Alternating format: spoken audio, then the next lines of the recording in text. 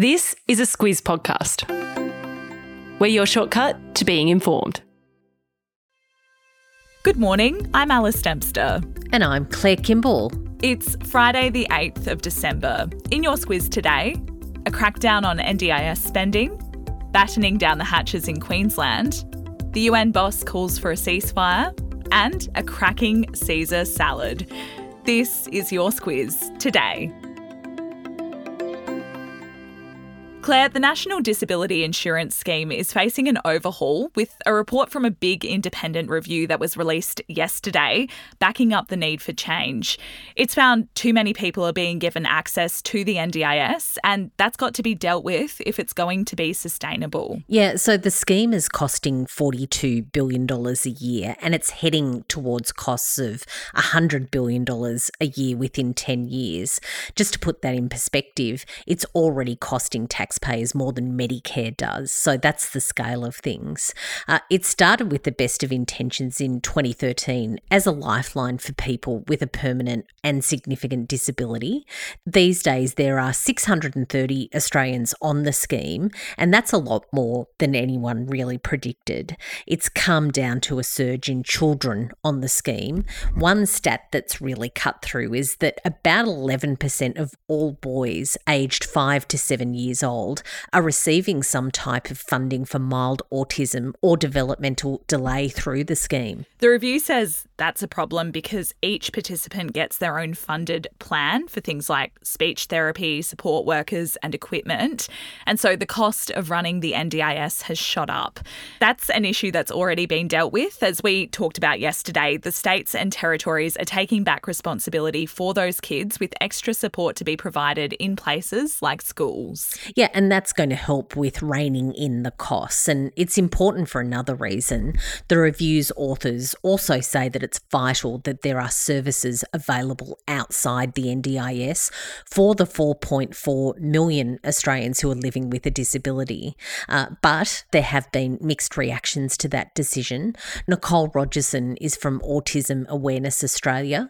She says that she's worried that a large number of people will be kicked off the NDIS and that they would be left floundering. As for the NDIS Minister, Bill Shorten, he says the government won't respond to all of the review's 26 recommendations until next year, but he has told participants that we're not going back to a time, and this is his quote, when people with disability were forced to rely on charity to fundraise for wheelchairs. He says he's determined to get the scheme back on track. A PSA for Queenslanders listening this morning. Experts say that those in the north of the state should begin preparing now for tropical Cyclone Jasper. That's because the Bureau of Meteorology reckons that it could ramp up to a Category 5 storm overnight. That's as severe as cyclone warnings come. So they're really hoping that people do get ahead of things as much as possible. Jasper is still about 1,000 kilometres off the Queensland coast, but the experts say that it's most likely to hit somewhere between Mackay and Cooktown early to mid next week. Jasper could still change course, so there's that bit of uncertainty as well. But Mackay's Mayor Greg Williamson has told residents to get ready because he says it's too late to wake up Monday morning and have it on our doorstep. And as for the rest of the country, South Oz and Victoria are set to cop the worst of the heatwave today, and New South Wales and the ACT will reach peak temperatures on Saturday. So please stay safe, everyone, and keep hydrated this weekend. The United Nations Secretary-General Antonio Guterres has invoked Article 99 of the UN Charter. If you're like me and new to that concept, it's considered a rare move, and it's to push the UN Security Council to pass an immediate ceasefire resolution on the Israel-Hamas war. What the experts say is that it's a dramatic step by Guterres, but he says that what's unfolding in Gaza is a humanitarian disaster that threatens international peace and security. He says that after 2 months of war, there is appalling human suffering there. If the Security Council does pass a ceasefire resolution as a result of Guterres going to them and pleading with them to do it, it means that the United Nations could send international forces to implement that ceasefire if Israel and Hamas didn't play ball.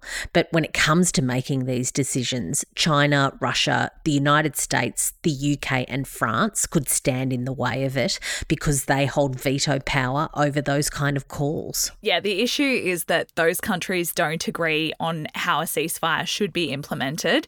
There's a lot of politics and alliances at play there. For its part, Israel is not happy about Guterres calling on Article 99. In response, Israeli officials say he hasn't done enough to condemn Hamas and that he's not fit to lead the UN.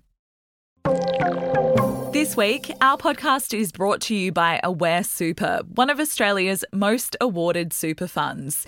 It can be hard to know where the best place to grow your super is, but with awards like CanStar's Outstanding Value 3 years in a row and Money Magazine's 2024 Ultra Long-Term Performance, Aware Super's 1.1 million members can be confident their super is in good hands.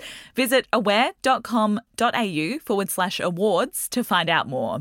Awards are only one consideration. Read the PDS and TMD on the website. The defamation case that's been playing out in Sydney, launched by Bruce Lerman against Network 10 and Lisa Wilkinson, has been a mainstay in the headlines since it got underway 2 weeks ago. And in the last couple of days, there's been evidence that's seen both Lerman and the woman who accused him of raping her, Brittany Higgins, put under pressure. Yeah, so there's been a lot of reporting on this again this week. A lot of what's been discussed in court we've already heard, but there's a couple of new things to note.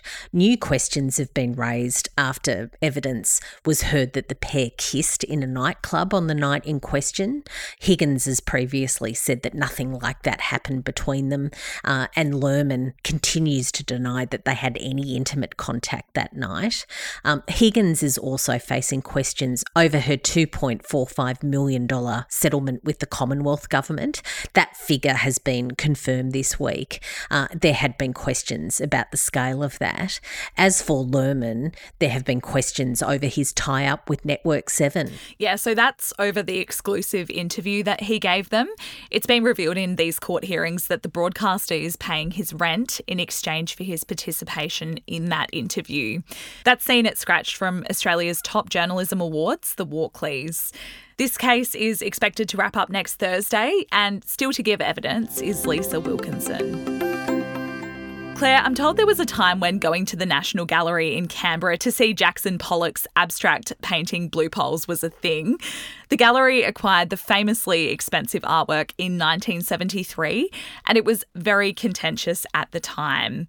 Now it seems like we have a modern-day equivalent. Yeah, we really do. So the gallery's set to unveil an animatronic installation. It's by the American artist Jordan Wolfson.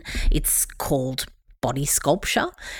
So, look, we all own it. We're taxpayers, so this is our new thing that we've got.